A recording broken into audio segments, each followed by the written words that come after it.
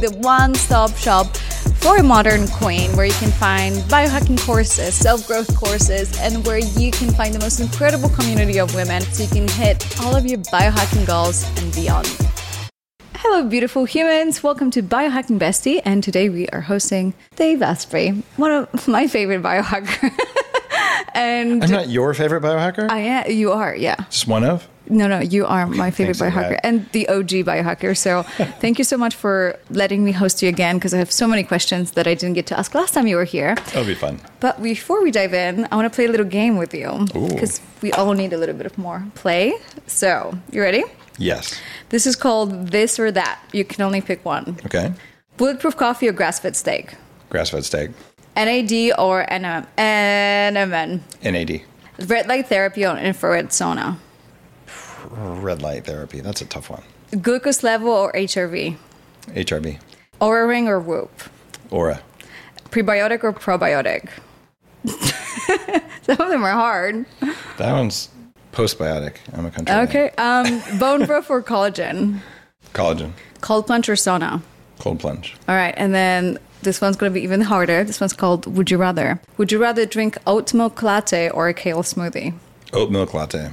Not drink Bulletproof for a year or not having grass-fed steak for a year? And I'd have to not drink Bulletproof for a year because steak is so fundamental to reality. Perfect. Live without 40 years of Zen or live without Upgrade Labs?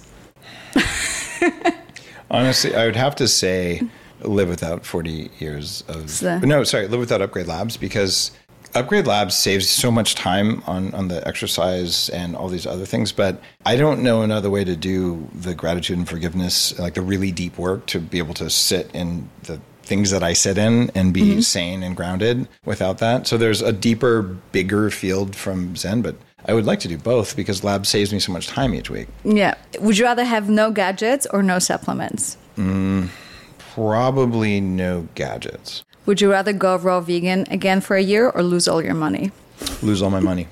I knew you would say that. Dude, I'm serious. I value my health and I don't want kidney stones and gout again. Like, fuck the raw vegan diet. It was so harmful for me, and I still regret doing that. It is so bad for you. So you would rather lose all your money? Seriously, I can make more money, but you don't get your health back. Like, it's taken years to recover the damage from being a raw vegan. Like, don't do that, guys. If you're thinking about it, there's no moral superiority to starving yourself while poisoning yourself with plants and telling yourself it's healthy and good for animals. It is none of those things. So don't do it.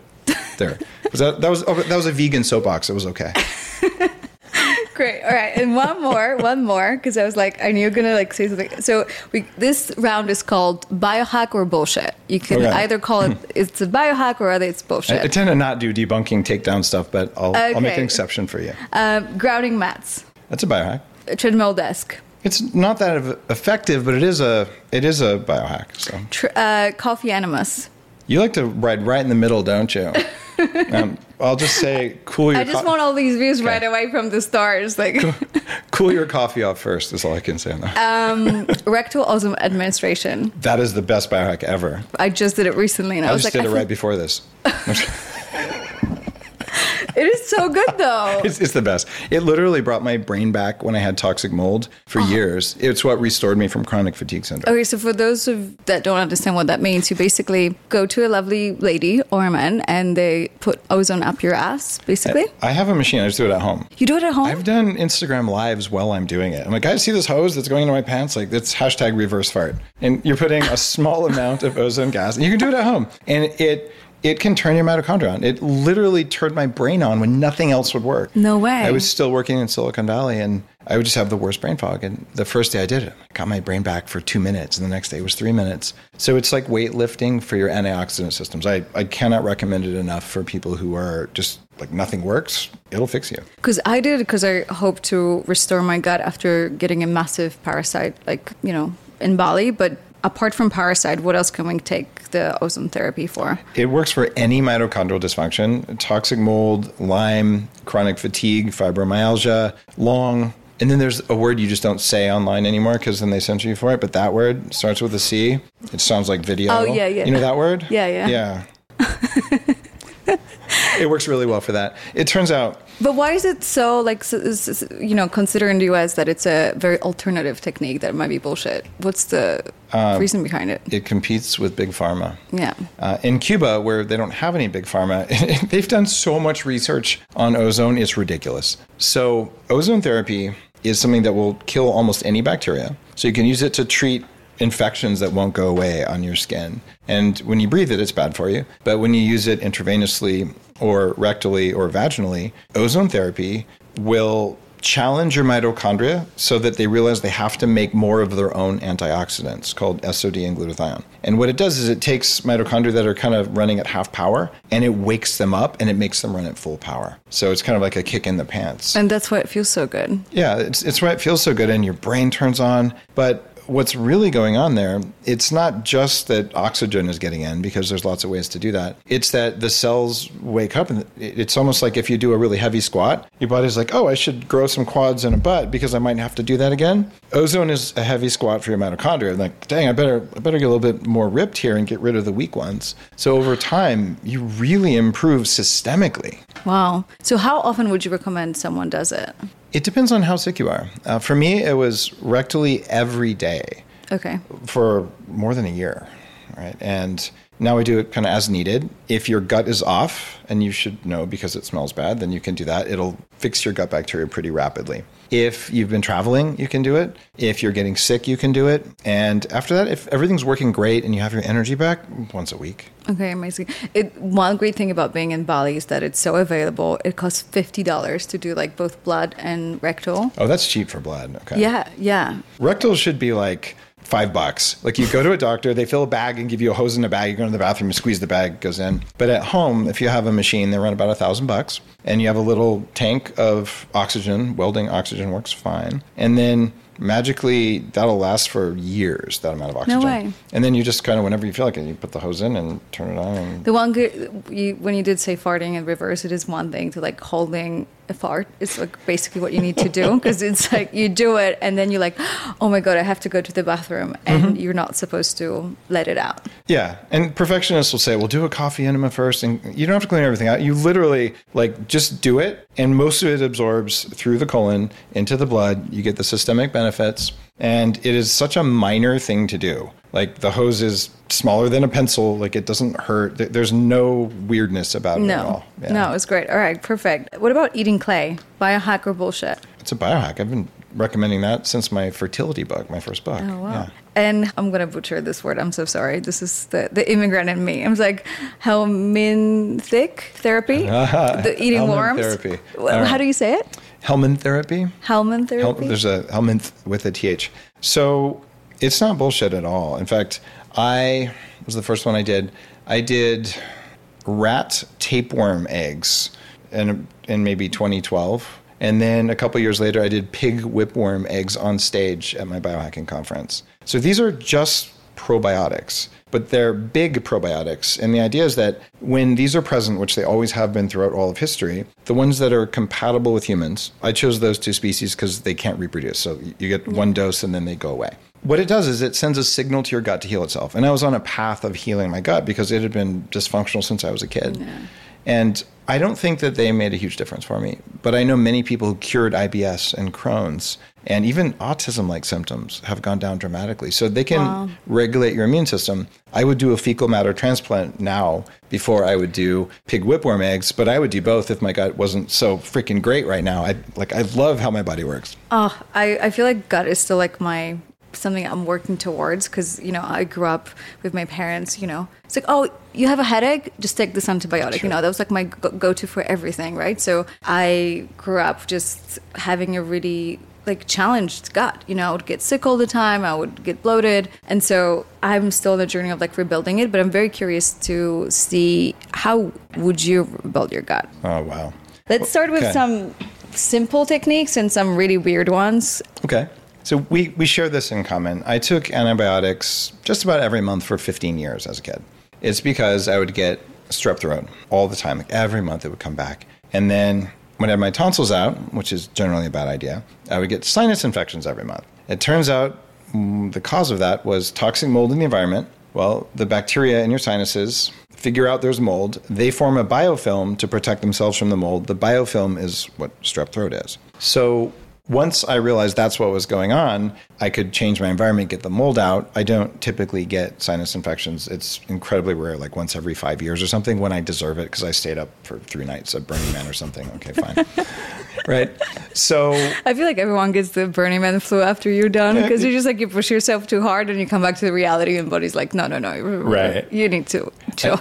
I've gotten a little better now because I know how to use stress hormones, exogenous stress hormones, so you can manage short bursts of way more than you're supposed to do without paying for it later, but it's work. So how do you fix your gut? Well, number one, you might need to go on a carnivore diet. You can also do a long fast if you want to. And the reason to do a carnivore diet is you are probably growing SIBO if you have lots of problems. This is small intestine bacteria overgrowth. And it's certainly something I had along with Candida.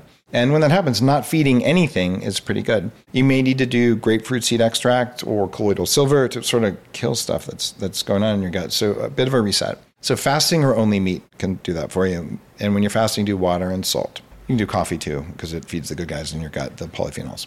Or tea if you must. You want to be like weak, because everyone knows coffee is stronger than tea. Unless you're British, in which case, well, if you drink the tea instead of the coffee, you're still weak. Sorry, my friends. Okay, I can say Jacob is not here, so I have it's British DNA anyway. I'm just kidding, guys. Drink your tea. It's just not as good as coffee. All right. So back to the gut. Next, so carnivore diet, because like I'm actually curious, like is it a biohack or bullshit? Because I love carnivore, I just personally don't think that would work for me long term. Oh no, it's not a long-term diet. Like do it for a short period of time, like a month. So I tested what we now call the carnivore diet. When I created the Bulletproof Diet, and the book came out in I think 2014, but people have lost millions of pounds on the diet. It was because I had been a raw vegan, and it will trash you.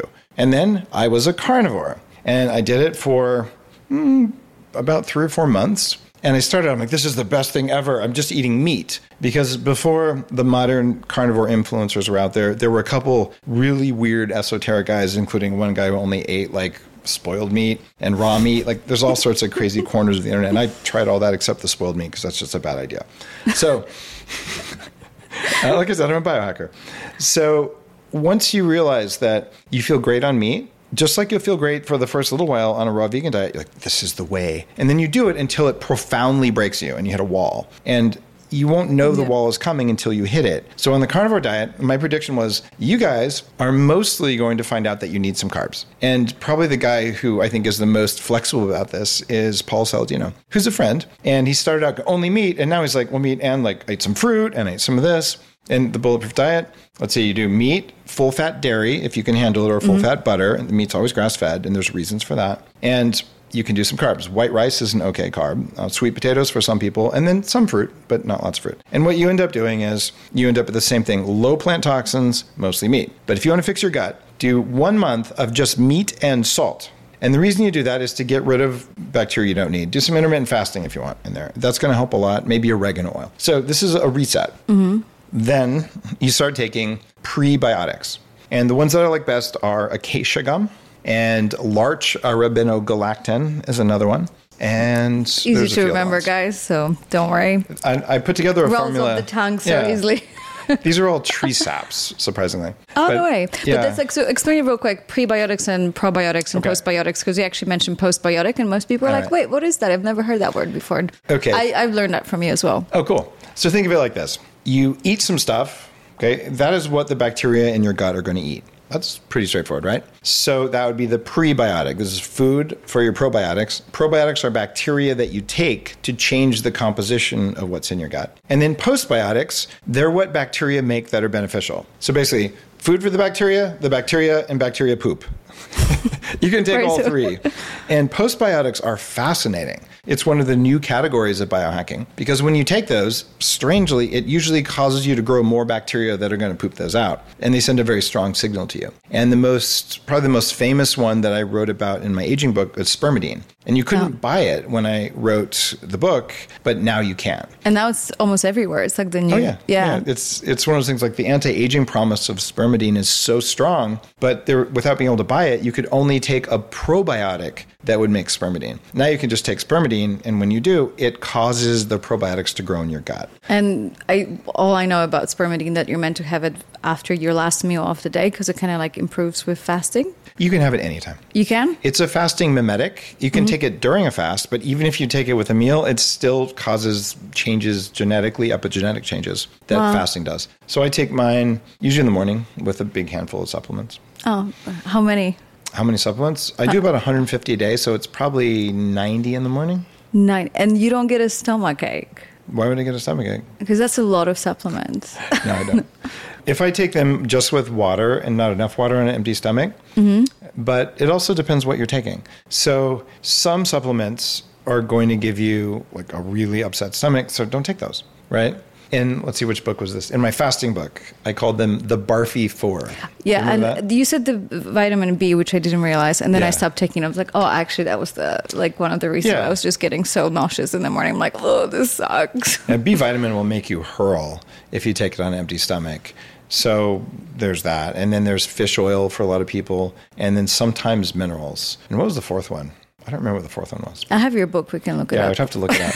But I went through and I tested them all. That's the one that makes you puke. So the idea here is it shouldn't be that hard. And you could also wait till your first meal. If I was having butter and MCT oil in my coffee, you can take almost anything with that and it'll just absorb. All right. So out of the 150, how many do you think are like the absolute necessary for a person? Do you want to live past 180? Like, what's your goal? To have a very long play span and health span, but I don't know if I want to live very long. Hold on. You want a very long lifespan and play span, but you don't want to live very long. You sound conflicted. Yeah. No, so I don't I want my health span and my play span to be as long as possible, but I don't know if I want to like So when do you want to so let's assume I said like 85. Okay, let's assume that you're going to be healthy and able to play until you die. Yeah. It's just like straight up as good as you are now or better. Now how long do you want to live? It's funny to say, but I would probably say it really depends on whether my partner is a biohacker or not, because I have to be single past my 80 and do another 100 by myself. I'd be like, oh. Well, it seems kind of limiting because it is. If you looked and felt like you were now and you were 100, couldn't you find another partner? That's true. I mean, yes, but that sounds like savage. Or like 3 or 4 of them. I mean, you have a lot of energy, right? Well, that is an option, but you're totally getting me in trouble. Can we just cut it out for Jacob? I'm kidding.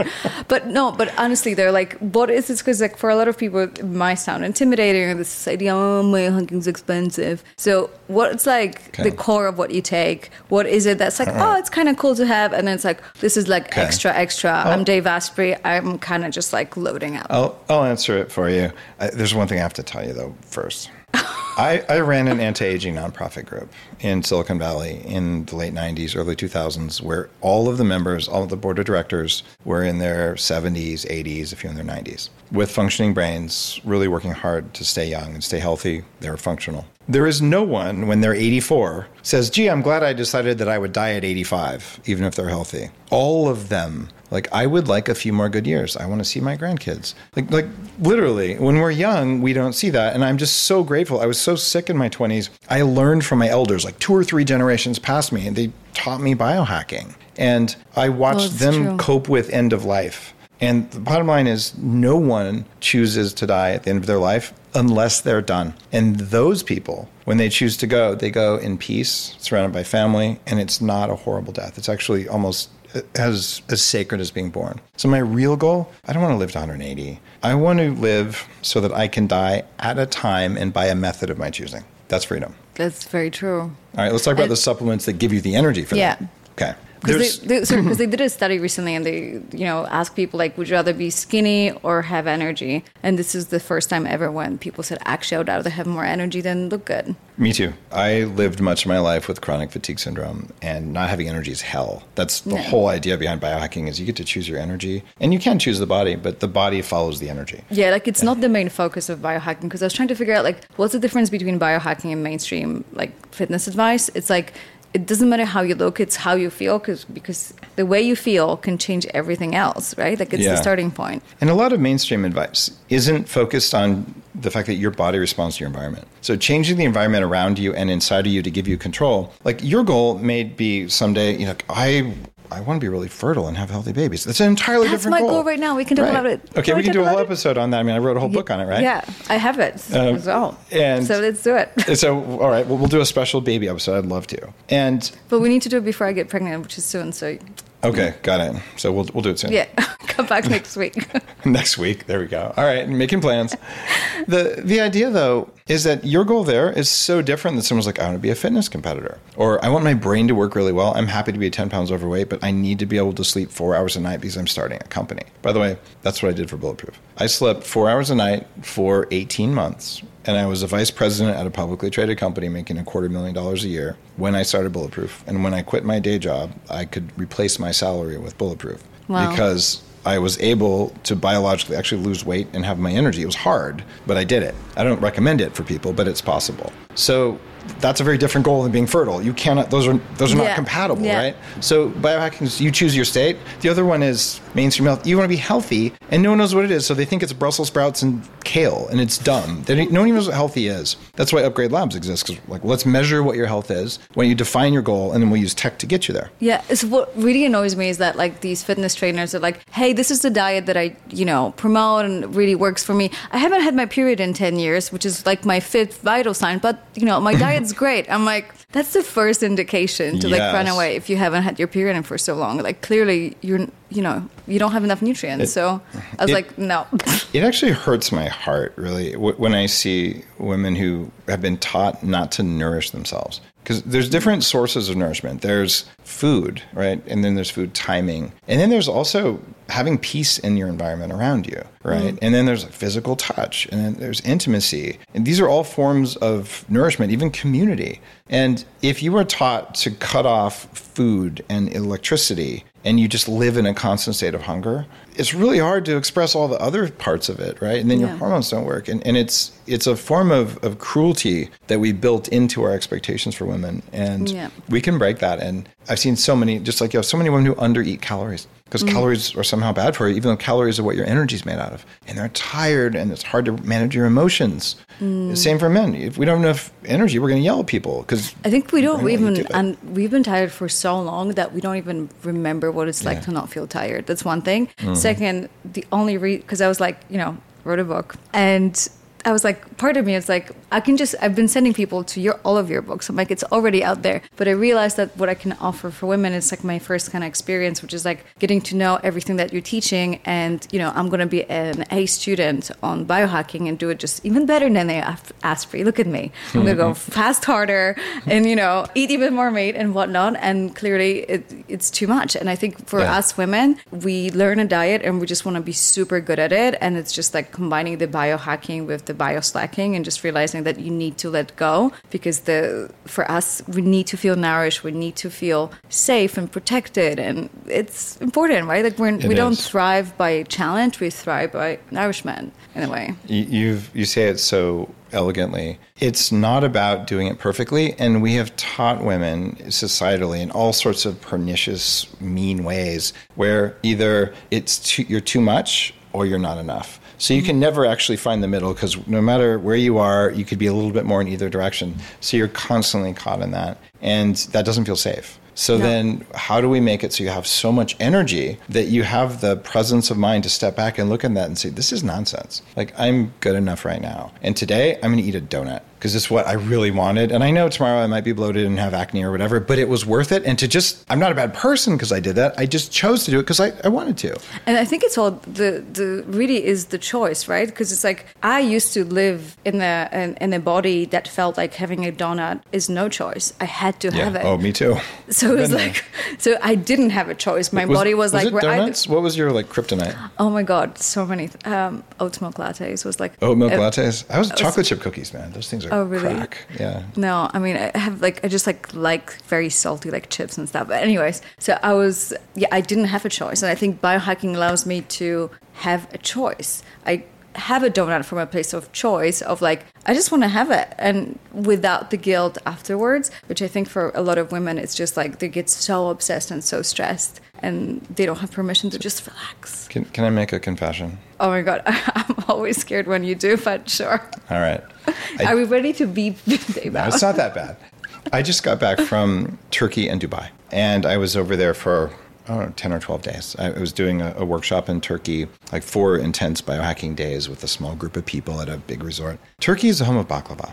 European wheat. Oh, that is my kryptonite. It's a soft wheat. American wheat is hard wheat. And it doesn't have glyphosate in it. So I can eat it, and I don't get bad effects from it. So I was like, how am I here? So I ate a kilogram over those 12 days of baklava. I took gluten digesting enzymes each time, and I felt fine. I didn't gain a pound of weight. I did my normal amount of exercise. My metabolism can handle sugar like that, and I did it after I had a steak each time, and I would do it again. Would I do that every day of my life? No, because it would accelerate my aging. I feel zero guilt about this. It was totally a choice. It was freaking awesome, and I would do it again. Amazing. One of my questions was actually if there was one food that was actually bulletproof approved, which is not right now, which one would you? Oh, what would I want to be bulletproof approved? Would it be You know what? For me, it's bread. Yeah, a good old whole sourdough. Yeah, that would be good. But I think I might want croissants more than that. Croissants are really good, and they're hard to make with gluten free. I've tried so hard. Yeah, they're not and especially The other one would be cheesecake. Cheesecake. You can have a keto cheesecake, kind of healthy from Erewhon. Exactly. It's not as good, but you can get a croissant. You can't really get a good croissant that would be. It's impossible to do a croissant. Yeah, you're right. You can do it. And in fact, I've published recipes for gelatin-based cheesecakes. Problem is, for so many people, dairy protein is kryptonite. And it turns, like it does for me, into morphine in the brain. It's called casomorphine. And it makes you tired. It gives you cravings. It makes you want to eat more of it. And it's just not good for you. But if you're someone who does digest dairy in a good way, and it's grass-fed dairy, which has the right proteins, it's actually a good source of protein. It's just there's such a big break there. And I have a little hint for you, too, about dairy. Women who eat low-fat dairy products, like skim milk, the stuff that they powdered milk they put everywhere. Are crazy. Well, 75% worse chances of getting pregnant. Wow. And women who eat full-fat dairy are 27% more likely to be able to get pregnant. Wow. Right? So there's pregnant than just average people. So there's a big, I think a 2007 study, but there's a big effect from dairy protein versus dairy fat. And I would just say dairy fat is generally good for almost everyone. And dairy protein, who knows, right? So what's the best way? Because I love that we're saying this, right? So it's like this idea of well, we've been having bread for 10,000s of years, and same with milk. How come we can't have it anymore? It's simple, but could you explain to people listening right now why this is a big deal and why we're scared of gluten? Okay, so for milk, we just talked about it. It's what we feed the cows, and it's what we do to the milk. But grass-fed dairy fat is one of the healthiest things you can possibly do. And we've known this for 10,000 years of Ayurveda. It's called ghee. And it's really funny when I give talks in India, they're like, why is this white guy telling me to do what my grandmother told me to do? And I'm like, sorry, guys. I just looked at the science and they think it's funny. Yeah. So, but also pasteurization, right? So what happens? Well, pasteurization is a problem, except you were going to cook it in cheesecake anyway. Cooked milk wasn't a problem for so long. So pasteurization is part of it. It's homogenization. That's the real devil. And this is when they take high pressure and they force the milk through a screen, which breaks up the droplets of fat until they're so tiny they just enter your cells. Normal milk is globs of fat that you digest. So it makes it so you can't use the fat, and it makes it so the proteins are damaged, and they're the wrong kinds of protein anyway. And it's so annoying that the homogenization is only being done so that it looks good and it's consistent in the packaging, which is just a cosmetic issue in a way. Yeah, it's of limited value, right? Yeah. So cream on top milk, good to go. And then gluten, yeah. Okay. So in societies that eat grain, especially gluten, what you see over time from the historical record, their spine straightens out in a non-beneficial way. It becomes flat. Their upper palate shrinks. They get folic acid deficiencies, and their height decreases. They get cavities. So here's the thing about wheat. Am I short because of bread? Yes, in part. Your people have been eating bread for a long time, have they not? Yeah, yes. There you go. Damn it. Mom, why? And it turns out it's not just bread. It's a high-starch diet. So look at Peru, where they invented potatoes and corn. The average Peruvian's 4'9". Okay, it's slightly higher than that. But when you go down there and you realize, okay, a carbohydrate-based diet will sustain you versus starvation, but it does not create tall, strong, biggest-brained, densest-boned people. The Vikings are like meat and fish. Nothing else grows up there. What are they going to do? Eat moss? A couple berries sea moss, in summer? In Erewhon, the sea moss. That stuff is so bad for you. Ugh. You don't like it? You know what carrageenan is? Yes. Sea moss is vegan carrageenan. It shreds your gut. It's the number one source of carrageenan. Oh, I didn't know that. See, what I learned as a vegan chef is that vegans will torture food to try and make it taste like real food, but it's still not real food no matter what you do. So sea moss is the same as when you take that silk, tofu, gunk, milky stuff, and you look on the back, it says carrageenan, and you eat it, and it makes you fart a lot. That's sea moss. And they go, but it has 94 minerals in it. It doesn't matter if something has minerals if it also punches you in the face when you drink it. Like, you have to look at the downside, which is it shreds your gut lining and pokes holes in your gut. It's sort of, you ever see the movie Idiocracy? No. Okay, you have to see this. Really? It's a movie about how the dumbest person alive today gets frozen, wakes up 200 years in the future, and he's the smartest person alive. And everyone is starving to death because... Are they all vegan? No, because they're spraying crops with Gatorade instead of water. And he goes, why are you doing that? And they go, because electrolytes. And they keep doing it. Yeah. It's like untested assumptions. We just believe it to be true and we keep doing it. You have trained me to look at a full picture and kind of make an informed decision, right? Because every time it was just like, okay, this is, you look at, I don't know, a pepper and you're like, oh, it has this many calories and this many vitamins. And you're like, well, what about anti-nutrients, right? And so we can make an informed decision because we were always... First of all, we're always presented with like, these are calories. These are, this is protein. And then very little is being taught about an actual like nourishment behind these foods. You're so right. My favorite, it's like, oh, we need protein. Okay. You want the worst animal-based protein or the worst plant-based protein? Do I get to pick? Yeah. I'll do animal-based. Spider venom. Pure protein. You can eat that? No, it would be stupid, but it's protein. Okay, and then we go plant-based. Sarin, the nerve gas, is an extract from beans. Oh, no way. Like, it kills people really quickly. It's one of the most toxic elements known to man. So maybe the kind of protein matters just a little bit. But these clowns doing marketing, like, no, protein. So they will sell you a gluten keto cookie because gluten is protein. It says 20 grams of protein on the front. You eat it and it shreds your gut and it causes brain fog and you wonder what's going on. It's because whether something has calories or not doesn't matter unless you know what the calories are. Whether it has protein or not doesn't matter unless you know what protein it is. Animal proteins work better than plant proteins. Most plant proteins come packaged with anti-nutrients. You need to know what they are and how your body responds to them. Maybe you can eat pea protein. You're still going to have to eat twice as much of that as you would if you just had some cow protein, but at least you know. But you may also know, soy protein has estrogen in it that messes with your cycle, or if you're a guy, it gives you man boobs and small balls. So maybe that's not the protein for you. Like, whatever. But you should at least know. Unless you just want to have small balls, maybe it's a choice, right? Yeah, there's a very serious condition that we should talk about. It's benign vegan-induced testicular atrophy, and it's a problem. Is it? No, it's not real. You're fucking with me right now. No, it's totally real. Really? Yeah. You know what atrophy is, right? Yeah, like making smaller, right? Yes. Let me be really, really blunt. When you go vegan, you have no saturated fats. It is well documented that vegans' testosterone levels drop. In fact, cornflakes were designed by the founder of Kellogg's, who is a weird reverend, to drop testosterone levels in men so we would have less sexual desire, so then the world would not have evil in it. The guy was weird. So what's going on is we have a problem where if you go, like I did, on a vegan diet, you will drop testosterone. You will drop muscle mass and maybe even feel like you're dropping weight, but it's not the good kind of weight. And if you're low testosterone, you're also low happiness because testosterone and dopamine ride together. So if you've wondered why the stereotype of an angry vegan who's ungrounded, like the way I was, well, it's because our testosterone goes down for men and women. But also, I think in general in society, the testosterone levels are down so much by, everything that mimics estrogen in the body that women are complaining like there are no real men, blah, blah, blah, blah. And I'm like, I hate to not agree, but it's true. It's like, so what's going on, right? Like, why are we lacking that true masculine energy? And also I want to talk about sex and men and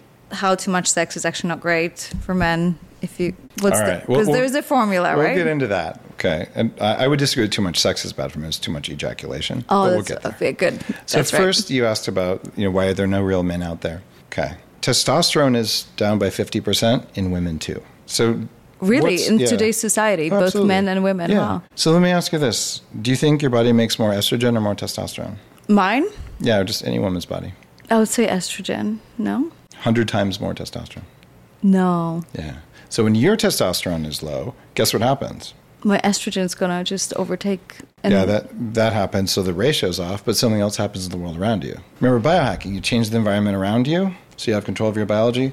What do you think happens to men when there are no women who are fertile and ovulating in the world around them? Oh my God, like it's just kind of like a catch-22, right? Because it's like...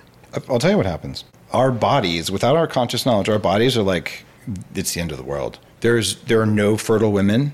And I don't mean like we're thinking about any of this, just like we get pheromones, like, oh, like the species can be alive. And when everyone's on the pill, which is very harmful for your hormones, right? But it suppresses ovulation, or we're just undernourished. And pheromones as well. Yeah, testosterone's depressed. So now our testosterone levels go down. And also we're happy to play video games in grandma's basement because there's no reason to live. Literally, if you want men to show up for women, we need to sense that there are women around to show up for. And it's not a conscious thing. And I'm not blaming women at all, but it's a cycle. Men and women need each other to be healthy hormonally, right? So you also, as a woman, need to be like, oh, there's guys around here with pheromones. Even if they're guys you're uninterested in, it's not about like sexual attraction. It's about this subtle environmental signal that says like there's a society and our species is moving forward. It's a low level signal. Yeah, I 100% agree, because I think it's just like having been traveling to different places, you really sense the energy of men across the world and women, right? And how they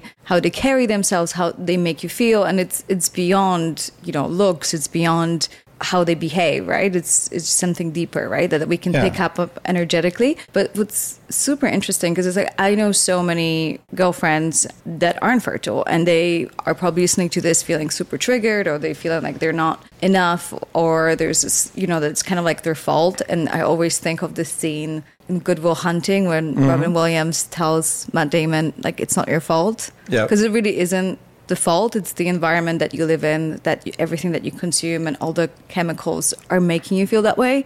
But now, the first time's a mistake, second time is a choice. Now that you know what's going on, you're choosing. So it is their fault, you're saying? Well, it's just like if they're not aware of I guess if you're not aware, I get it. But now, like, if you're listening to this and you already know, oh shit, maybe I can try to find out like what's the reason behind it, then it's like you have, Here's an example of that. You're throwing me under the bus. I'm totally messing with you, but here's the thing, and I've said this in biohacking, like, look, if you're fat, it's your fault. People are like, how dare you? I'm like, oh, hold on a second here. I was 300 pounds. I did everything on earth to lose weight. I exercised 90 minutes a day, 6 days a week. It didn't work. So either it was my fault, which means I can change, or it wasn't my fault, which means I'm helpless and I'll be fat forever. So be grateful that it's your fault, except there are some things where the ship has already sailed. Yeah. Right? So if you're dealing with fertility issues, there are a lot of things you can do that are not commonly known. In fact, my former wife of 17 years, dear friend, co-parent, she was infertile when I met her, right? And diagnosed by her medical school colleagues. And we put together a diet that restores fertility, especially for PCOS. Can you just take me back to that moment, right? So you're just basically newly married, you're about to have your first child, and then it turns out that you can't have kids. Yeah, we knew. Oh, you knew before? Married, yeah.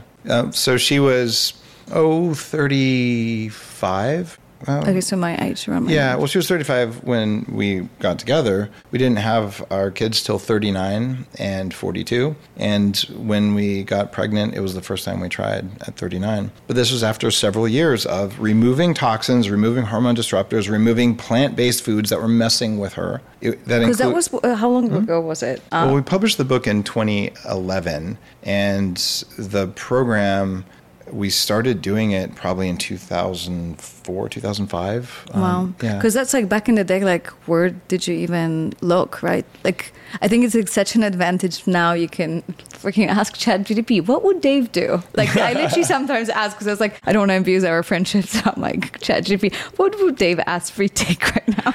I'm actually building a bot now that I'll put on daveasprey.com that is populated with all of my notes, all of my research. Fuck yeah. Because when you ask ChatGPT, it's like... It's not very good. Well, no, it goes, you should always ask your doctor before you before you have permission to, like, breathe.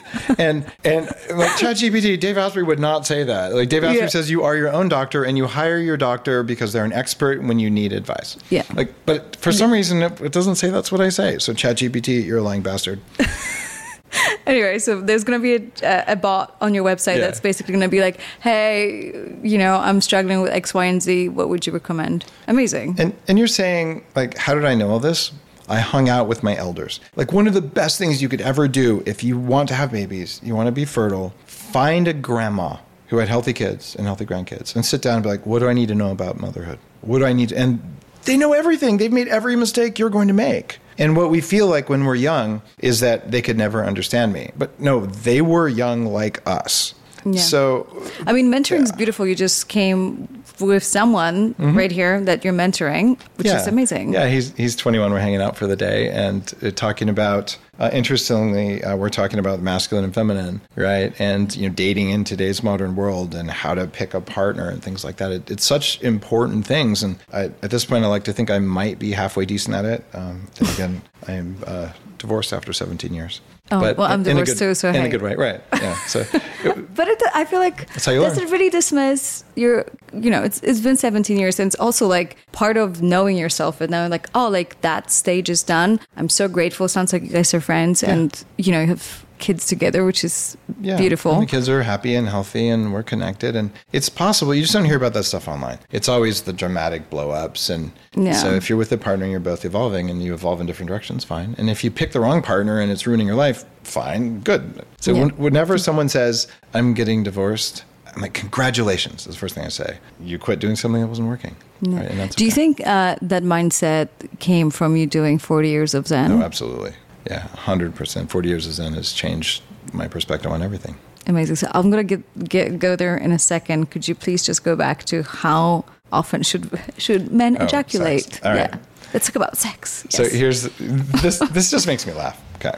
Years ago, so I've studied a lot of esoteric stuff. I've traveled around the world to meditation with the masters and just all kinds of things. And that includes tantric practices, somatic, embodied, like erotic practices, and stuff that's actually part of Hindu practice, part of traditional Chinese medicine, but the spiritual side of that stuff. And one of the things you'll hear from the Taoists is age in years minus 7 divided by 4. That's the number of days that you should have between ejaculations. So age in years, let's say you're 37, right? And minus 7, you're down to 30 divided by 4. So 30 divided by 4, about 7. 7 times 4 is 28, about 7. Yeah. What that means is ejaculate once a week or less frequently. And you do that to maintain your health. And I love that you made the distinction between this is not about not having sex, it's about ejaculation. Oh, I published the data for a year in my book, Game Changers. Literally, there's a graph of how frequently I orgasmed, how frequently I had sex. I remember that actually, and I appreciated the detail because then I could bring in. It's like, hey, look. Well, here's what happens: if you learn as a guy to have sex, to be focused on your partner, and to be happy whether or not you ejaculate, you will want to go again and again and again. Okay, you will have a lot more sex. Your partner, when her eyes stop being rolled back in her head, will be like, God, you want more? All right, fine. Okay, that's actually good for oxytocin levels. It builds a close partnership because there's continued intimacy. And what John Gray, the Mars and Venus guy, and a friend and a mentor taught me is that after a man ejaculates, there's a 24 to 48 hour precipitous drop in testosterone, which is why, will you respect me in the morning? Well, the answer is no, because my testosterone dropped it to the floor. And since I don't have testosterone, I have dopamine. So I am standoffish and So I tracked my happiness level for the year. And the strangest things that the Taoist said was, if you want to live forever, ejaculate once every 30 days, but keep your orgasm to less than an hour. I'm like, I call bullshit. Okay, so I'm going to disprove these old guys because a lot of biohacking is proving old practices, but this one is too weird. So after a year, I'm like, they were right. So I did learn how to go 30 days without ejaculating while having sex. In fact, the less you ejaculate, the more sex you have. So this was And are you... I'm asking this question, but were you able to orgasm without ejaculation? Yes. So but that's not easy for a guy, I hear. You learn, and there's two ways to do it. One is called injaculation, where you actually release the semen internally, and then the energy from that recirculates according to these teachings. And then the other thing that's possible is you can have whole body orgasms that don't involve any semen being released. And what surprised me, and actually was kind of scary, was, okay, I would go 30 days, and then it was time to finally have an ejaculation, right? And have a really big orgasm. And that stuff about orgasming for less than an hour, men can have a half-hour orgasm. And it's kind of nice, but also at a certain point, like my abs hurt. Like, could it just freaking stop already? And you're like, no, you're not done yet. And you're just laying there. And I'm like, okay, I'm just going to breathe deep. I'm going to breathe deep. And it's like I'm having a baby here. Right. I mean, I've had like prolonged orgasms. And I was like, oh, wow, like that is actually like a full-time job. Like it gets you tired. But also like super liberating to know that it is possible. Because again, this is not something that you get taught in school. No, they don't teach any of this stuff. And they just like traditional, 10 minutes. And you're done. Yeah, that's not how it's supposed to be.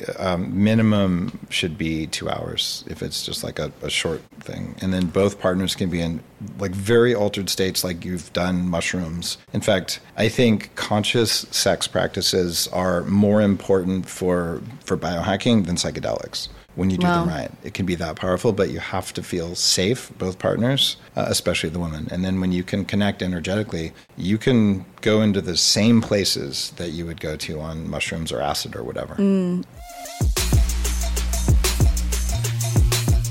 Hi, everyone. If you have been with me on my health journey, you know I'm always diving into latest in wellness, especially when it comes to fortifying my gut health, reviving my metabolism, and unlocking that radiant skin and hair glow. And guess what? I found something extraordinary. Armra colostrum. Have you ever heard of it? Well, this isn't your ordinary health food. Armra colostrum is this incredible health food that's been a game changer for me. First up, did you know that colostrum is our very first source of nutrition in life? Imagine harnessing that raw primer powder daily. Armra packs 400 bioactive nutrients to fuel cellular health and grant a plethora of research-backed benefits. Since I started using Armra, I've genuinely noticed reduced facial puffiness, and there is this undeniable shine to my skin. And let me just say, my workouts so much better. I feel stronger, recover faster, and overall feel more vibrant. But what really hooked me is the sustainability and integrity behind Armra. It's sourced from grass-fed cows in the US and using a revolutionary cold chain biopotent technology, which, by the way, makes Armra stand apart, ensuring the highest potency of the colostrum available. If you worry about quality, trust me, Armra's got you covered. They're serious about purity, ever going as far as being certified glyphosate-free. So if you are curious about elevating your health regimen or just need a boost in stamina, skin radiance, gut health, I've got a little treat for you. Exclusively for you, my dear listeners, get a special 15% off your first order. Just go to Try Armra, that is TRYARMRI.com/Aggie, or simply use the code Aggie at checkout and let me know how you go. Come to my Instagram and just let me know what you think so we can Armra together. So funny that you bring that up, because not that I'm not aware that you can get places without psychedelics, but obviously it's like a nice shortcut, kind of like supplements. I'm like, oh, I like psychedelics. So you invited me to 40 Years of Zen, and the whole idea is that you don't do psychedelics. Yep. And I was like, okay, can I just have a little bit of mushrooms or a little bit of that? And it was like this whole thing that, Aggie's weird. But I was like, wow, just like I can't imagine sitting in a pod for, hours every day without any external support in a way, right? Because I'm a busy person. I'm constantly thinking of what to do. So we'll get to that in a second, but let's just rewind, because I want to get to the reason behind 40 Years of Zen. How did you start it, and what's the science behind it? And by the way, my notebook is still here with me. So 40 Years of Zen is a 5-day intense neurofeedback program that replaces decades of daily meditation practice. And I got there because I'm really lazy. No. I got there because I don't have decades to meditate, because I'm doing stuff that matters. Wait, you don't want to live in a cave in India? It sounds kind of luxurious. You just have to sit there and do that. But really, most people are too busy. And if you take an hour a day to meditate, great. But that means you're not spending an hour with your kids or with your community or doing something else. I'm willing to do that. I've done breath work for an hour a day for years. And at the same time as I've developed my meditation, my esoteric practices, I bought an EEG machine back in the late 90s. And this is a machine that reads brainwaves. And I did it because I found the only guy who would do this in Silicon Valley. It was a chiropractor. And I walked in for my first appointment. And there's a very rudimentary system back then. And I'm in the lobby, and there's like a fish tank and bead curtains and everything. And this little kid, maybe 8, 9, runs up and just looks at me, starts screaming, and just runs in a circle around me and doesn't stop. And I'm like, what is kind of jangling. So I did my session and left. I come back 6 weeks later, same little kids in the lobby, and I'm trying to hide. And he walks up, he goes, "Hi, my name's Bobby." And I'm like, "What happened?" And I asked the doctor. He said, "Oh, yeah, he's been doing neurofeedback so he can now regulate his own brain." So I'm not crazy. So what do? I go out and I buy my own machine, right? And I started learning how to do it. And I realized very quickly, doing brain surgery on yourself is stupid. So you can edit your brain to the point it doesn't work very well, and you won't know it because it's your brain that can get you in trouble. So what I started doing was I started working with different professionals around the planet on learning different things. And what I found is the Dalai Lama had put out $100,000 bounty for any neuroscientist who could help him reach this advanced meditation state in under 4 hours. I'm like, oh, so the people... He did? Yeah, absolutely. He's very interested in neuroscience. Oh, I had no idea. Yeah. And the deal is, look, these are places I want to go. Show me a better way. So hurry, meditate faster is actually honorable. Right? Wow. Impatience is not honorable, but getting there faster and in a clean way is so efficient and effective, and it honors every minute you have here on the planet. So what I did is I imagine you're running so many businesses, and all of a sudden, hey, I'm going to start a full-on, another company, which it was a lot of work, but I've spent 6 months of my life with electrodes glued to my head for hours a day, learning how to meditate and to get into these states.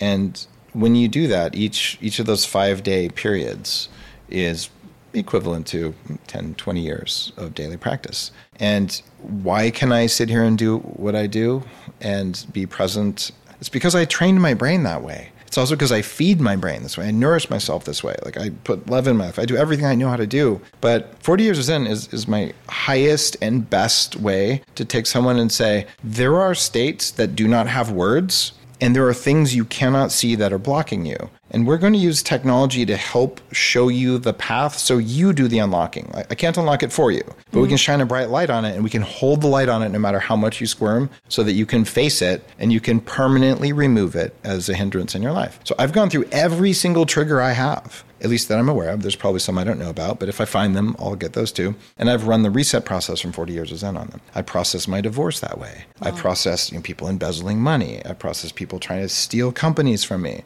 Anything like that. In fact, even when Joe Rogan came after me, my reputation, because he was trying to sell a competing product, process that. And what you do is... Did you forgive him? Oh, of course. And the reality is every time Joe Rogan said I was a bad man, I sold more coffee. Like Joe, say more about me. It's fine. It doesn't matter. That's reality. But at the time, it was really triggering because I'm like, but I helped him. It's not fair. Like I did the right thing and I'm getting punished for it. Everyone has that trigger. Like betrayal and injustice is a big thing. But the idea there is I could have carried the grudge. Every grudge you carry about everyone who ever broke your heart, every time your parents yelled at you or your boss or coach, whatever, it's your energy that's going into just spiraling around. It doesn't hurt the other person, it hurts you. So I made a commitment to let go of everything. And if I find it, I go back and I let go of it. Because it's like you're not a free person, because, if you're holding all the grudge, all the expectations, you're constantly kind of tied energetically to other people. And so funny. So when you first came on a podcast, one of the questions I asked you, what do I have to do to give less fucks? Because that was my impression of you. Yeah. But also, I'm entering biohacking space. I was in travel. I'm not a doctor. I look like someone that would be very easy to dismiss. And a lot of people in the space and outside of the space, it's just who the fuck is she? Just little blonde influencer, just everything that they can come up with to dismiss me. And you always supported me. And we're kind of I think the best comparison is to basically say that while others were building a taller fence, you're building a longer table, and it's there's room. Yeah, there's always room. And it's very inclusive, and it's just not coming from an ego.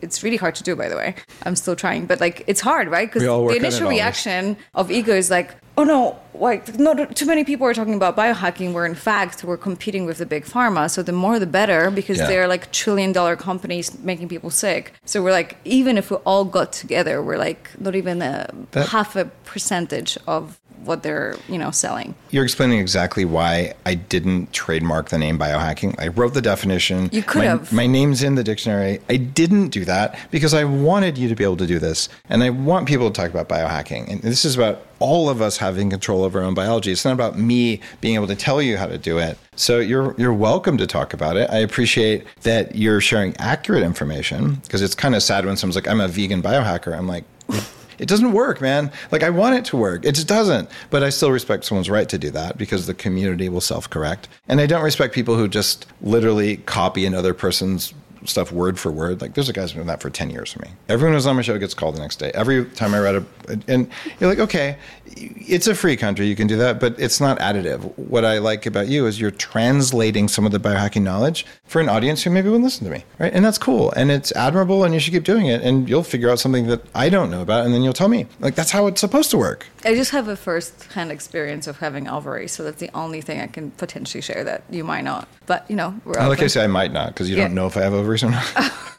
No, exactly. But that was like that. I guess what I'm trying to say is that's being a very long compliment towards you, where I'm basically saying, like, I really see things that are very rare in this space on Instagram. Whenever there's money and power involved, people are very nice to you, and behind closed doors, they kind of like, fuck off. Basically. And you're not like that. And you even agreed to write the foreword for my book, which I basically was so terrified to ask you that I messaged Jim quick. I'm like, if he says no, can you talk to him? He's like, You're okay. so funny. Did you really? Yeah. Oh my gosh. We had a backup plan. Jim's a good friend too. But here's the thing, like the whole story in your head, what was that? Well, like the feeling of like being an imposter. So it was imposter syndrome, huh? Did you work on that at 40 Years of Zen? I did. Oh my God, you're making me cry. But I guess it's still there, just being... Some of it. Yeah, is it a not being enough? Or is it an imposter thing? Because it can be either or. I think it's both, but I think it's just like never being treated seriously. When is the first time that you weren't taken seriously? That you can remember, that you felt like that? I love that we're having a therapy right now.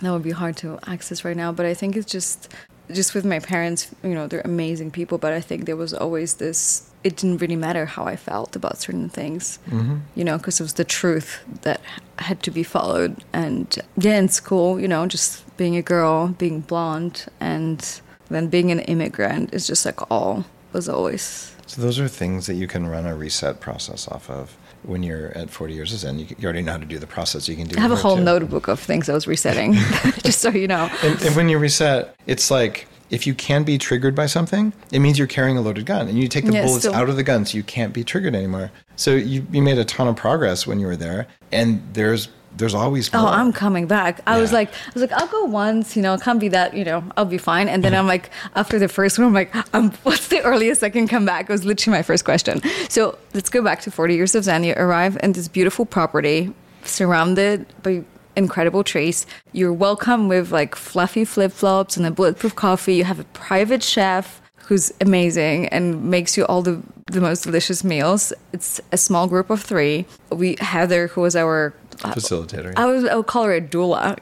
She was so much more than that, because she had the soft skills of just like a psychiatrist or a psychologist, but also very knowledgeable. She was amazing. But we'll call it empathy, because they're not licensed therapists or psychologists or psychiatrists. Better. But we understand, we're trauma informed, and they understand the reset process because they're trained in it. So let's talk about the reset process, because you get there and I'm like, okay, this is all fancy, and they make you do all the work. And I was like, wait, I thought I just gonna like lie down, you plug me in, and I'll be all zen. And they're like, no, you have to put the work. And I was like, oh, that's like, I was like, really? I was like, dang. I thought it would be easier. So the reset process is basically a way to forgive somebody first by allowing yourself to feel all the feelings that come up, all the anger, all the disappointment, and then you forgive them all the way through to love. So my question to you is, why is forgiveness so important for your brain health and accessing all these higher states of consciousness? And second, I had a really hard time getting angry, because I over-intellectualized the whole experience and be like, my parents were the way they're like, but they're my parents. So I spent the first 2 days not being able to get angry. And Heather kept poking me. I'm like, come on, Aggie, come on. I was like, and the third day you popped into anger, right? Yeah. It happens on the third day for a lot of people. When I started doing this kind of work, and you can do like a loving kindness types of meditation, or a big heart, are relatively similar states neurologically. But to tap into those feelings, so you learn as a woman typically that it's not okay to get angry, right? Yeah, so, crazy bitch, basically. Yeah, so you push it down. So what men learn is, if I get angry, people will die.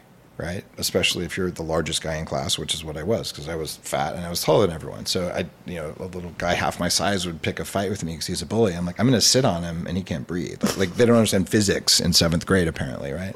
But also for guys, like there's a lot of shame in crying for a girl. Oh yeah. So we're not going to show vulnerability, but we also know that if we show anger, like people really can be harmed. Right. Yeah. So we lock down, and then you lock down because it's unacceptable. Right. So to tap into anger or to tap into shame, which is a way of hiding anger and suppressing, or to tap into sadness. Right. Well, once you get into anger, it's actually pretty good because anger is relatively evolved compared to apathy or numbness, which is where so many people sit. So you're going to go in, and if you're stuck, not in apathy, which is what I wouldn't see, but you're stuck in possibly sadness, right? Or in my head, right? Like just remembering the experience, but I'm like so disassociated because, I'm super heady about the whole experience, so I can't really let myself feel all the feelings.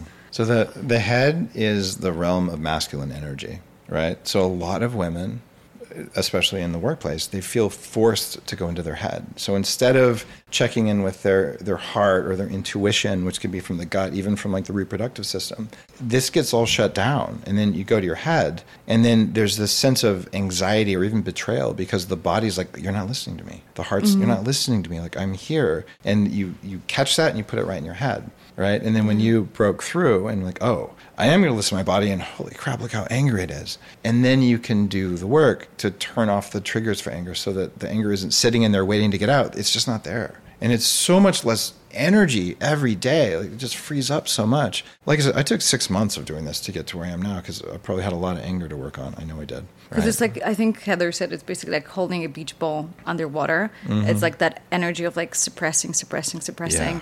And I think there's this level for me that, now being very lucky, very successful, there's this level of like, oh, like you don't get to be angry or struggle because you have already all these things in your life. So shut up and be grateful. Okay. One of the most powerful videos I've seen lately is the founder of NVIDIA. This is a graphics card maker, hundreds of billions of dollars of value or something, like a really big company. And an interviewer just asked him, when you started this company with a friend in a garage 30 years ago, what advice would you give yourself? And he says, don't do it. And the guy's like, what do you mean? Like, you have your own jets, like you're the most successful. He goes, no one knows for entrepreneurs the amount of suffering, the amount of shame, the amount of stress, the amount of pressure. He's like, I wouldn't wish it on anyone.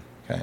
So if the story... it's true, right? It's totally true. That the stuff that entrepreneurs like you and me go through, the reason that you join entrepreneur masterminds, I'm running one with Naveen Jain. Yeah, we were just talking about it before we started filming. It's called the Apollo Group. So Naveen Jain and Vishen Lakhani and we mentor a small group of people. So you can talk with other entrepreneurs about the stuff that normal people don't understand because they're not under this kind of pressure. And externally, like, well, you have money and you have fame or you have a lifestyle, but it is not free. And that's why so many entrepreneurs go to 40 years of Zen too, because they're like, they were miserable. All like, high level individuals that are just basically like, I would do anything. But it's such for me on day 5 on Friday, I had an ayahuasca like experience. Yeah, I was like, and that was thank you for showing to me that I didn't have to have ayahuasca to have that. I send you the before and after of my brainwaves, and I was like, there's no way I could access that by myself. I have goosebumps thinking about it, but the biggest one was forgiving myself. That's the biggest and hardest. Yeah. And if you'd have taken Aya, it wouldn't have done that for you either. You wouldn't have got there. I love that it felt like it was me, but also like it was an external energy guiding me through this whole experience. I got to forgive myself for not saying goodbye to my grandfather who passed away. I got to say goodbye to him this time. I really went back to that place. Beautiful. It was amazing. He got to meet Jacob. It was like all of these things. It was incredible. Without drugs. Without drugs, yeah. And it was like super, super healing. So like giving yourself things that you wouldn't get otherwise. And so that brought so much power to me. Do you think it changed your relationship? All relationships, right? But the relationship with myself, so I think it's really beautiful that you said, because I still get stuck in masculine energy just because so much was going on, and tried to come back to my feminine as much as possible. So after 40 years of Zen, I couldn't bring myself to push myself so much. So the plan was, they said, relax after 40 years of Zen. So I'm like, yeah. So I land at midnight. The next day I have my massive engagement party. 2 days later, I'm flying to Europe for 3 days and then back to Miami and then to Bali. That was the plan. And I got to Europe. I'm like, no, I don't need to go to Miami. I don't need to fly across the world. I'm coming from an energy of chase. I'm like, I'm not going. Even though I was super excited to go to Russell Brunson event. And I was like, I cannot bring myself to just come from that energy. So in a way, it made me more respectful towards myself. Sometimes listening to what your body needs is the hardest thing, especially for entrepreneurs. And what you learn when you have a spiritual practice for enough time, or you do 40 years in the way you did, is that men and women can shift from either feminine to masculine or masculine to feminine, right? And you have access to the full slate of energetic states. And you can effortlessly and painlessly pull out the right one for the right situation, but that you sit in your state, which is a feminine state for you. And for me, it's masculine. But I'm no longer unsafe. Like if someone needs a hug and they need a maternal hug, I can do that. And it doesn't make me less of a man or more of a man. It's just, the whole thing is available. And when you feel resistance to a state, like I'm getting masculine, like, I'm feeling resistance to feminine, that resistance is something that needs resetting. Because I'm going to totally access my power. I'm going to go into masculine state, or I'm going to address the problem by going into a powerful feminine state. Those are all within your ability to do, and there's no judgment on any of them, but we judge ourselves. And the forgiveness you have on yourself is so powerful. And that's why I built that whole program. So talk about the science behind it, because obviously they don't just put you in a capsule and it's like, that's it. Here's your box of tissues. Here's a little spray for your face so you don't fall asleep. You actually are plugged in, right? So what is the machine called? What does it do? Well, we build the machines. There's 7 patents in neuroscience that we've been granted for 40 years of Sun. I didn't know that. Yeah. And we build the machines and we build the software as well. And what we're doing is we're gluing electrodes to your head, and they get electricity that your brain is leaking. And that tells us very accurately what your brain is doing. And then when you're running this reset process, and we teach you how to do the steps, it's like personal development plus science. So then you're sitting there, your eyes are closed, you're in these pods that we've custom built for you, so you just feel nice and enclosed. And you're sitting there and you're doing it. And when you do it right, the sounds get louder. You hear more you get a little gong, right? It's like gong. Right? So if you do it right, you keep hearing it.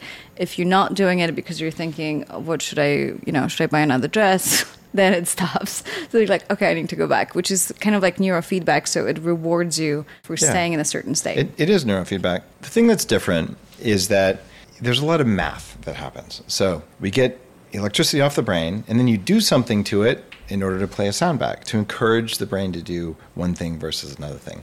So we figured out some really cool stuff about what we want your brain to do as you're going through the reset process. And it's correlated with that feeling of like your heart opening. You felt that when you were there. Well, your brain does something very specific when you do it. And after you do this for a little while, it's like exercise. The body goes, I'm going to have to do this again. You've heard of the 10,000 hour rule, which is fake, by the way. But the idea is you're supposed to do something over and over, and you get really good at it. It's 10,000 hours if you don't know how to do it. It's much less than that. And what we're doing with your brain is 1,000 times a second, we're correcting it. So when you're sitting there and you're like feeling, you're like, okay, what's the state that I want to go into in order to stop being triggered by this thing? So you're like really working on it. Your eyes are closed. And should you go left or should you go right? Well, how would you know? You would know because the sound gets louder. And even worse, it's not like you're going left or right, because these are altered states, kind of like, you're taking a hallucinogen even though you're not. So I don't have words for it. There are not words. In fact, my favorite English word is ineffable. And it's a word that means there aren't words for it. So everything I'm trying to show you, trying to explain here, there aren't words to tell you what's happening. So why don't I just show you? Go in there and make the sounds louder. And then all the math happens in the computer. And as long as the sounds get louder, your brain went into this new state that you didn't know. That's what we're doing. And so you also do CAPS. And that actually just blows my mind. Yeah. Like, so what the hell? That is? So it looks like a big spider that comes down on your head. And this is a 3D printed cap that holds electrodes in place on 24 spots on your head. So our main reset training is a much lower number of electrodes because you don't need it for that. So when you come in the first day, we use the cap, and that gives us a clinical grade assessment of your brain. Now, you can do a QEEG, that's called. You can do that anywhere. That'll run about $1,000. Problem is, they're comparing your brain to the average brain of 1970s muggles. Because the data set that they got was just random people from the 70s. And they're still saying, well, you're higher than this and lower than this. I'm like, newsflash, people have evolved, right? So at 40 years of Zen. So savage, but yes. Well, sorry. We can compare you to other people who've been through the program. And right now we have the largest database of high-performance brains, along with all the other data that goes around it, in existence, according to our neuroscientist at the University of Victoria. So how do you score compared to other entrepreneurial people, compared to other people who've done substantial things in the world? And maybe that's more interesting. We'll give you both. Yeah. And then that gives you strengths and weaknesses. And it gives you opportunities. So then when you've done your reset for 3 days, now it's time to go in and say, all right, do you want to fill in some potholes? Do you want to accelerate your strengths? And I always encourage people, accelerate your strengths. Let's double down on superpowers. Because the things that you're relatively weak at, we might be able to make you average if you work really hard. But who cares? You can hire someone to do that. Yeah. Like, do your superpowers. And when people do that during the CAP training, you can only do about 20, sometimes 40 minutes of that before your brain's like, I'm cooked. Yeah, that's the thing, right? So I was like, you get there and it's like, it's only 20 minutes. I'm like, wait, why is it so short? And then you do it and you're like, oh my God, give me all the food from the kitchen. Yeah. I was so hungry. That's why there's an executive chef. Like, I would make the program cheaper and, feed you guys, frozen meals if I could, but it would be a disservice to you. Yeah. You're running like a marathon with your brain every day when you're there. And what I found is if I didn't feed you the stuff, including some MCT oil, including the other things, you can only do about half as much brain training before you hit the wall. So Meanwhile, you have Pierre's, like, we have, there was incredible bulletproof desserts as well. Like, they're all healthy. And I'm like, oh my God, it's like the dream restaurant where it's, everything's there. Yeah. It's because you're just not going to get the work done if you're not nourished. Yeah. And I don't want to waste 1 minute of your time. I'm honored anytime someone's going to come and spend 5 days with my team and me doing relatively esoteric practices that are going to change their life. I'm not going to waste a minute of it. Yeah. So why do you think that forgiveness is such a big part of biohacking your brain? Forgiveness is a part of every major religious practice. In Christianity, forgive them, they know not what they do. There's a reason he said that. And when you look at the Eastern practices, there's forgiveness, there's surrender. But what isn't taught, even in really big personal development practices, really big books, in order to forgive something, it's not about telling someone you forgive them or that whatever they did was okay. You never have to talk to them again, and what they did wasn't okay. Forgiveness is just you turning a switch so it no longer triggers you. Mm. And to enter that state, that's why I call it the reset mode instead of forgiveness. To enter that state, you must find gratitude. But also to allow yourself to feel anger, which that was like the hard one, right? Well, so no, it doesn't have to be anger. You have to feel whatever you were feeling. Yeah. So okay. Sorry. Yeah. So you just whatever were the super feeling. Angry. Yeah. I'm just. Guys, you heard it here first. Aggie, very angry. You can tell when you look at. Okay.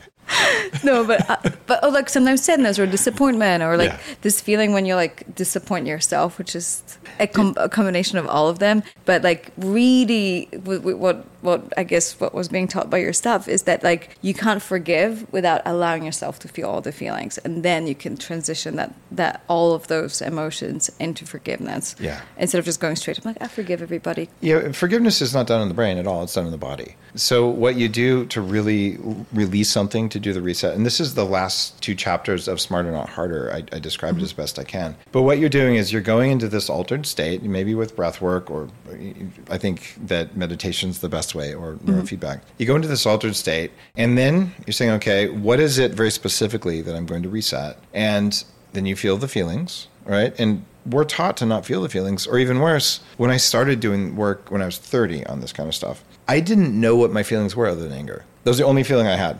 Anger. Yeah, because I didn't have labels for all of them. Yeah. Right? I didn't know. Right? And so maybe I was ignorant. But usually even when people come to 40 years of Zen, they don't necessarily know, am I feeling betrayal?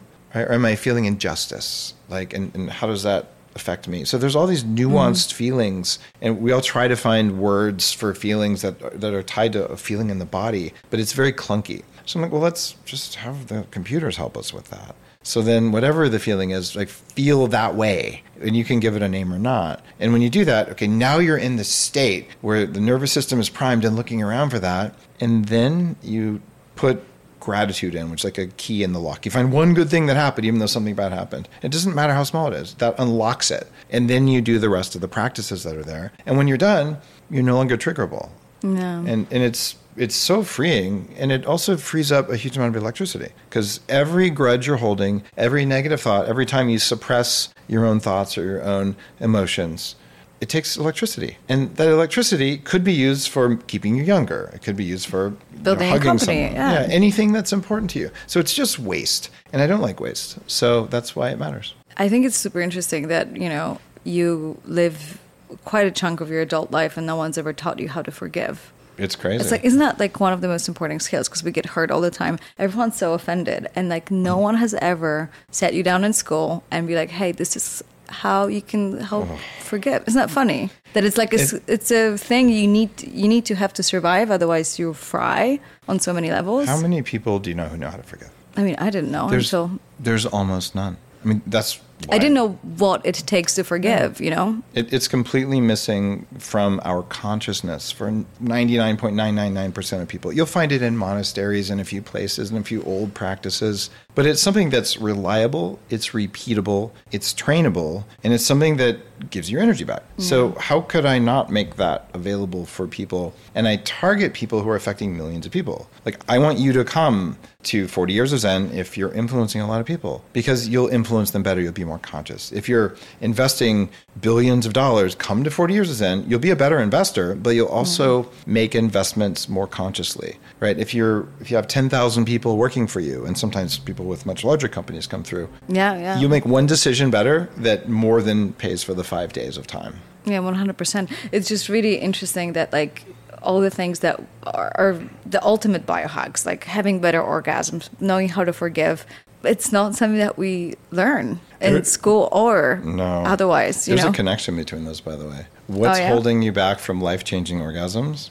Not being able to allow yourself to feel emotions. Yeah, you got to be able to tap into your emotions. And the other thing is, remember earlier I mentioned that apathy is like the lowest level of vibration. When we experience trauma or shaming as men or women, we disconnect from certain parts of our body and our anatomy. And huge numbers of women are walking around and they've disconnected themselves from their cervix, from their ovaries, from different parts of their vagina. And guys too, we disconnect ourselves from our anatomy as well.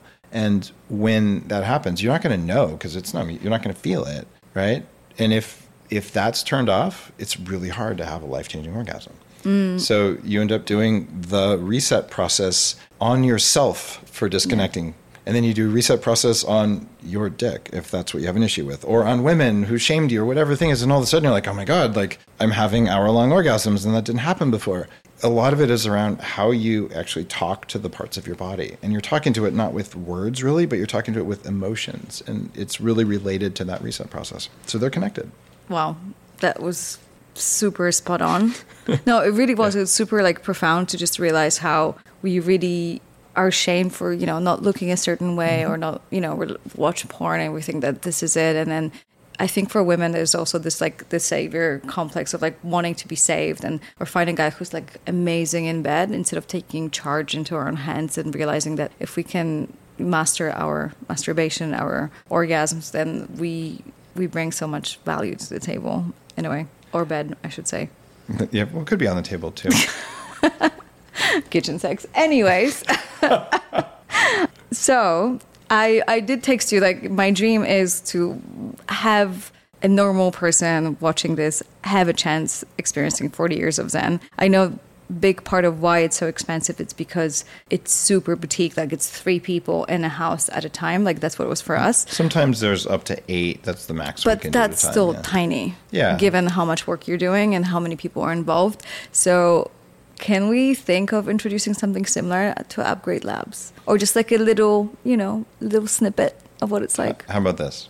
We have 27 locations for Upgrade Labs. Already? Well, 27 locations that are in the process of opening. Wow. And You can go to ownandupgradelabs.com and you can open and upgrade labs in your neighborhood. This is a biohacking facility where we measure you and you define your goal, and we help you use our tech to get you there very quickly, like tiny fraction of the amount of time that you would spend in a gym or doing other things. So it's the stuff that And the plan is to have more upgrade labs than McDonald's. There you go. I love it. People would, we'd put McDonald's out of business if people felt that good. Right? Right. We totally would. So what we're doing there, one of the 5 or 6 big tracks you can choose is cognitive function. So we've taken the technology from 40 Years of Zen, and we have it there at Upgrade Labs. So you do? Yes, we do.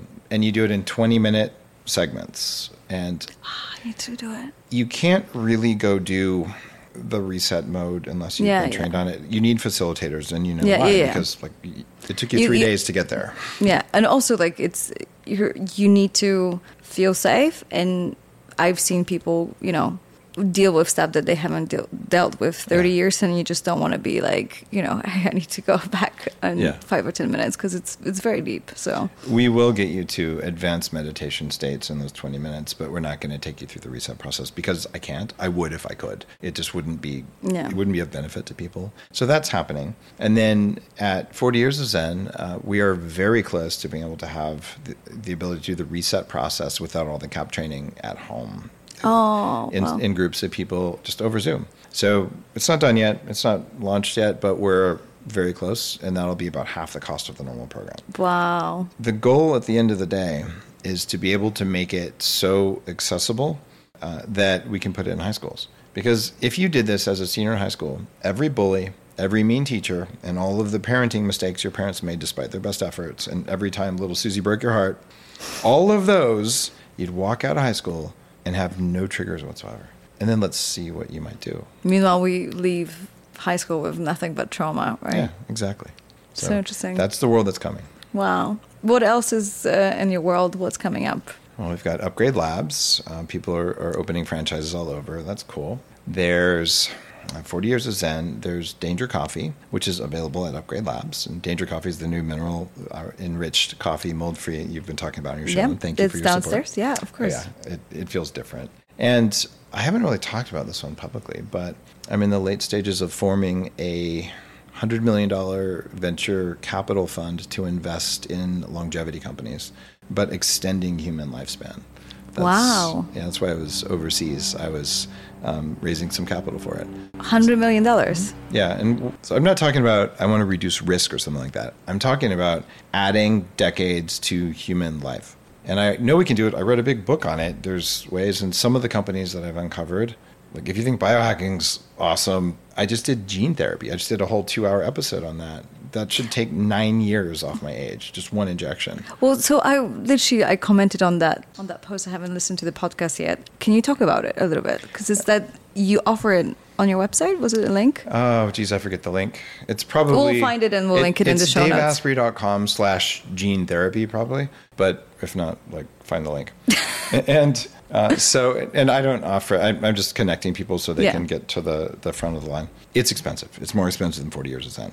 But I've never seen anything that'll take 9 years off of your epigenetic age in one shot. So that's what's exciting to me. It's like I see women freezing their eggs, which makes them downregulate their hormones, and they go through menopause earlier. And when I'm like, and this is being preventative at age 21, wouldn't you want to have a gene therapy when it keeps your eggs young so you can have kids at 40 without, the clock? That's amazing. And sorry, but I don't know how much is the gene therapy? It's $25,000. Yeah, it's the same as freezing eggs. It's the same as freezing eggs. And here's the thing. You see increases in bone density. People lose about 1% body fat. They put on a couple pounds of muscle with no changes. No. Oh, yeah.